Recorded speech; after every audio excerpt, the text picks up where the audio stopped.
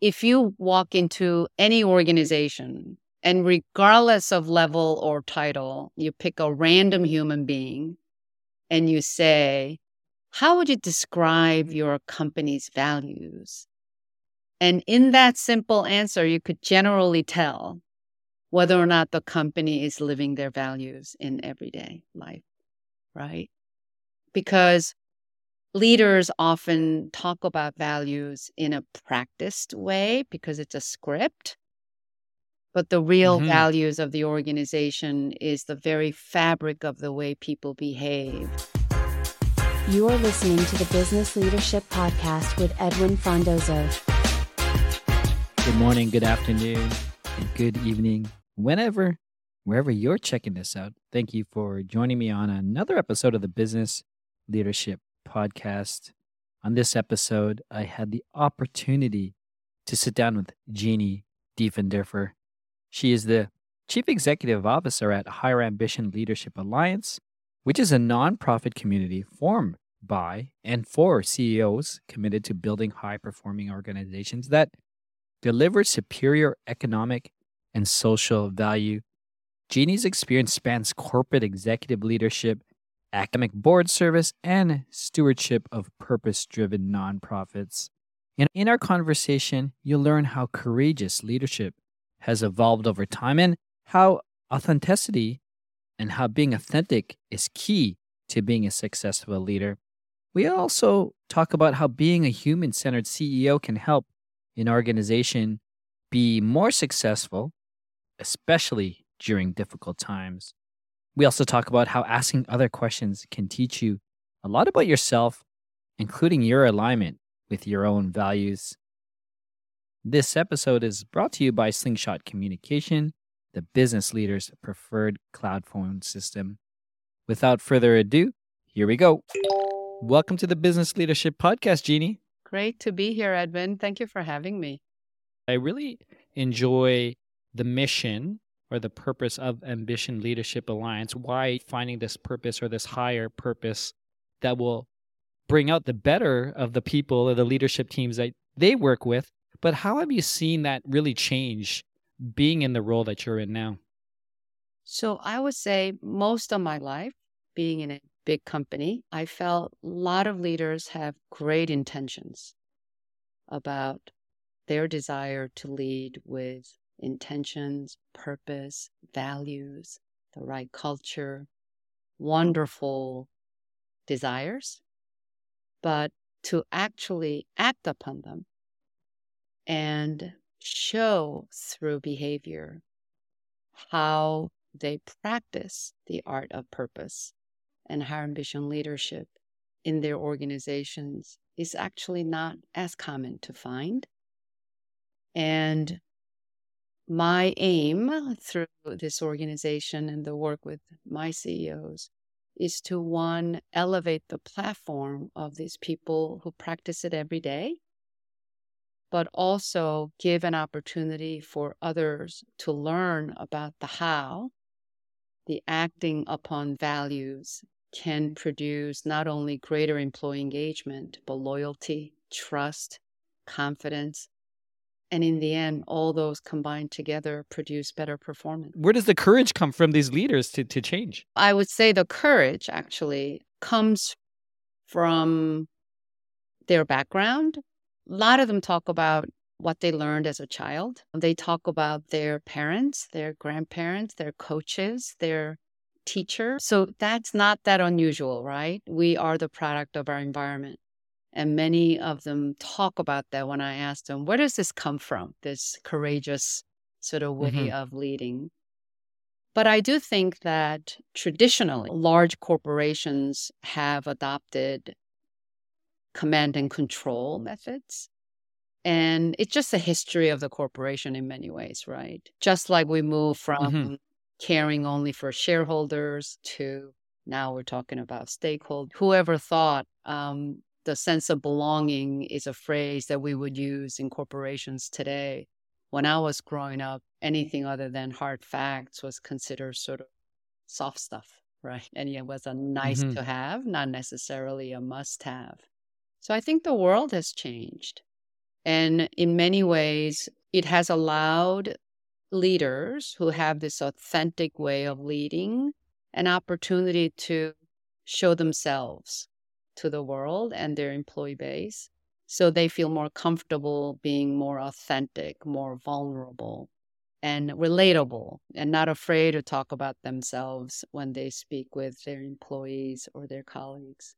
So I think it's been an evolution. And my hope is that as people start to develop that muscle, it gets easier and more scaled for all of us. Have you seen maybe some type of patterns or the type of person that will bring in this change into their organization? So I would say that there is this sense of leaders who find it easier to show up more authentic comes from generally the way they led their lives in their personal life and who they had to look up to in their both personal life and professional life to learn from. We are animals of conditioning over the years, and I found that courageous leaders tend to become more so because they have the fortune, and sometimes it's by chance,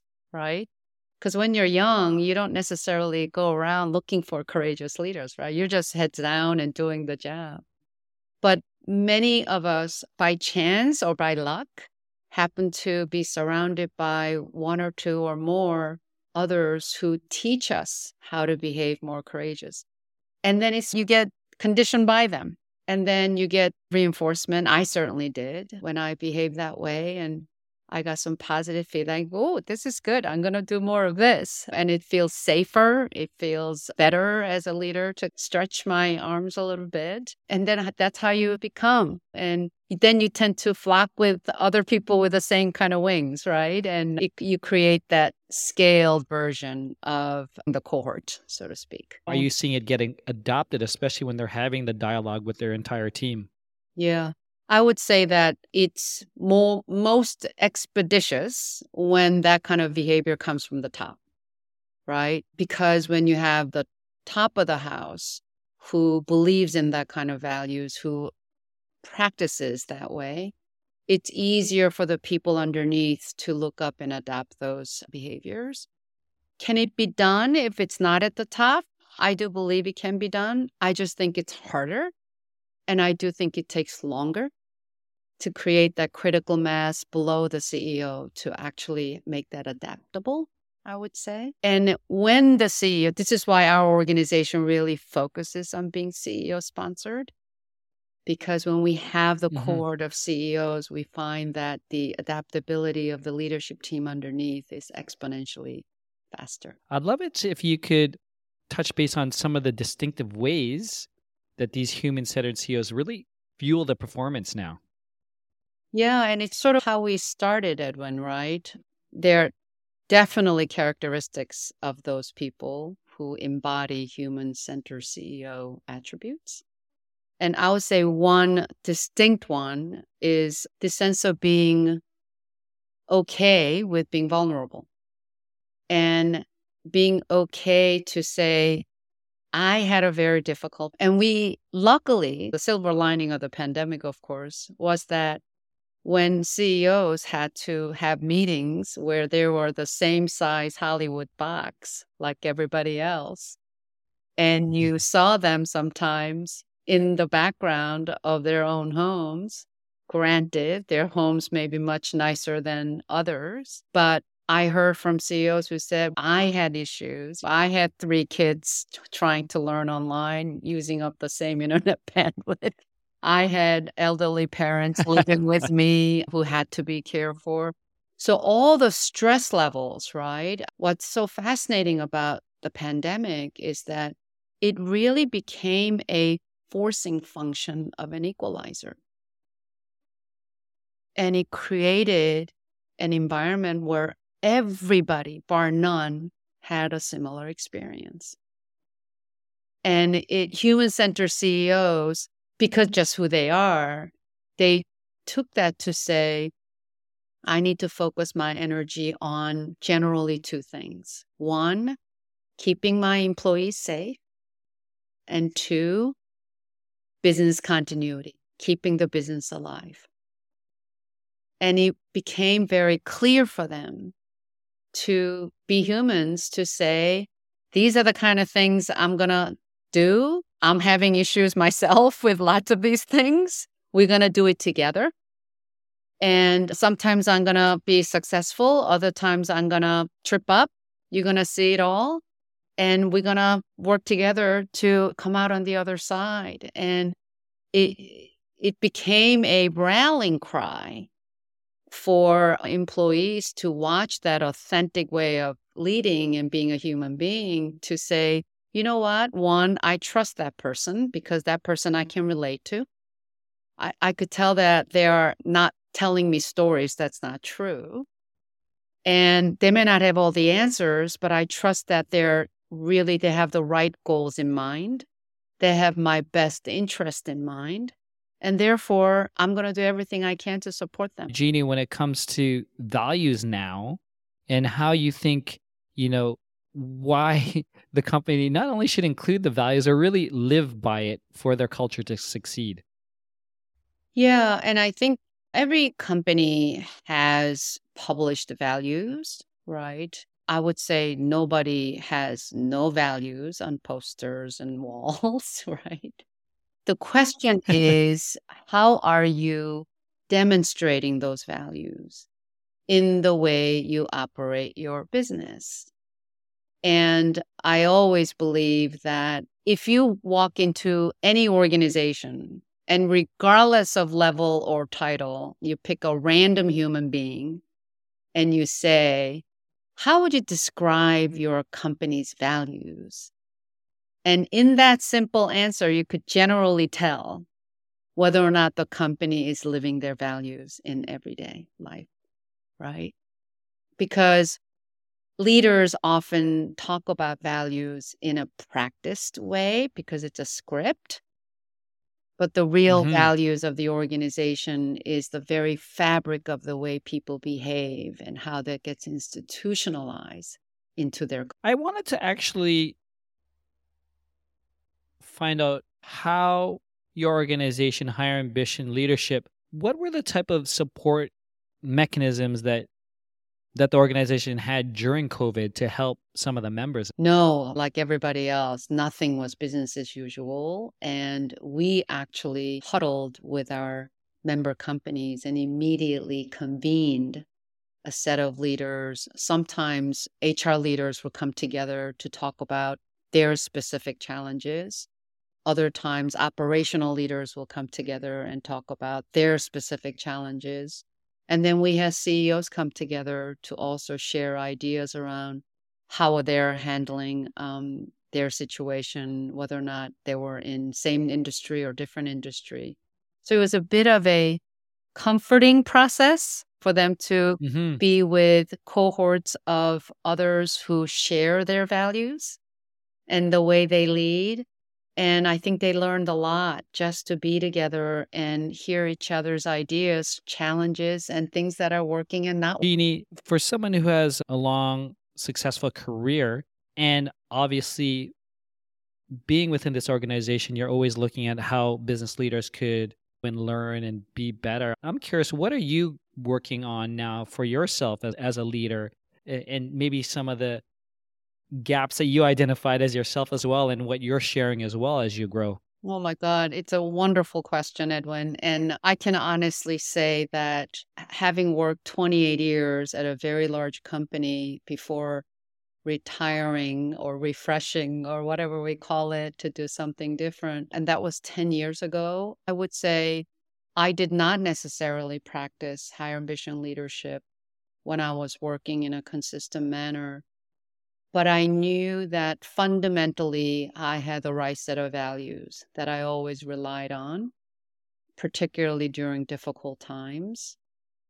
But I always say to people that I am the biggest experiment there is, because the work of self-reflection, it is a evergreen process. I am fascinated by how my mind works. And therefore, what I would say is I work on couple of things.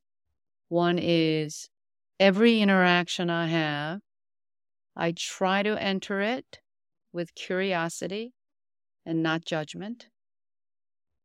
Because I know that when I judge others, it comes from the place of judging myself. And this is very hard. It's very hard for people to do. And the other thing is practice deep listening. That give the other party the gift of your attention, because the other party is worthy of your attention when you choose to give it.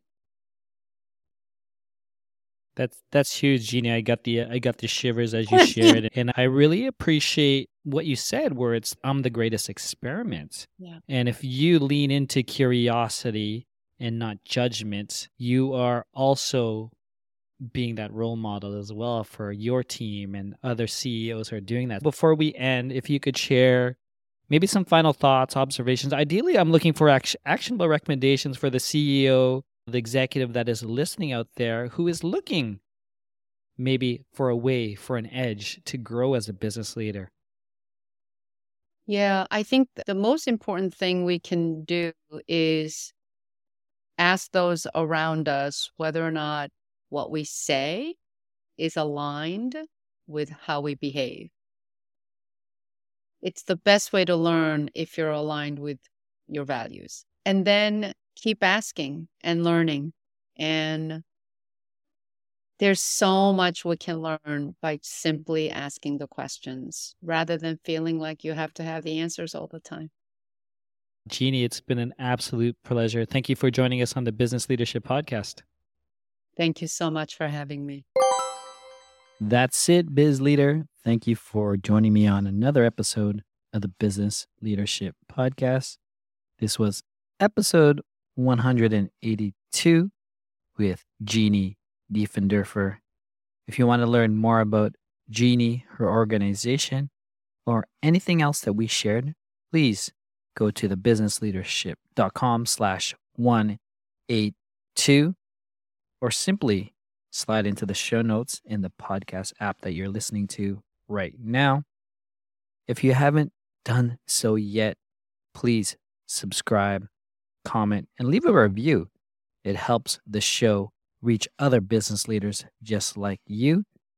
And I personally love reading the comments. This episode was brought to you by Slingshot Communication, the business leader's preferred cloud phone service. What I love about the service is that I'm able to grow and scale my impact by 100 times by allowing the systems in place to transform the way I work. I have the ability to send a text message, an SMS text message to my team members, my stakeholders, my customers from my own very dedicated phone number using an app. So I don't have to use my personal number anymore. And after hours and on weekends, I turn off the app so I don't get disturbed and so I could stay present with my family and my friends. To learn more, please go to thebusinessleadership.com/SMS. Until next time, do your best and have a 100x day. Thank you for listening to the Business Leadership Podcast with Edwin Fondozo.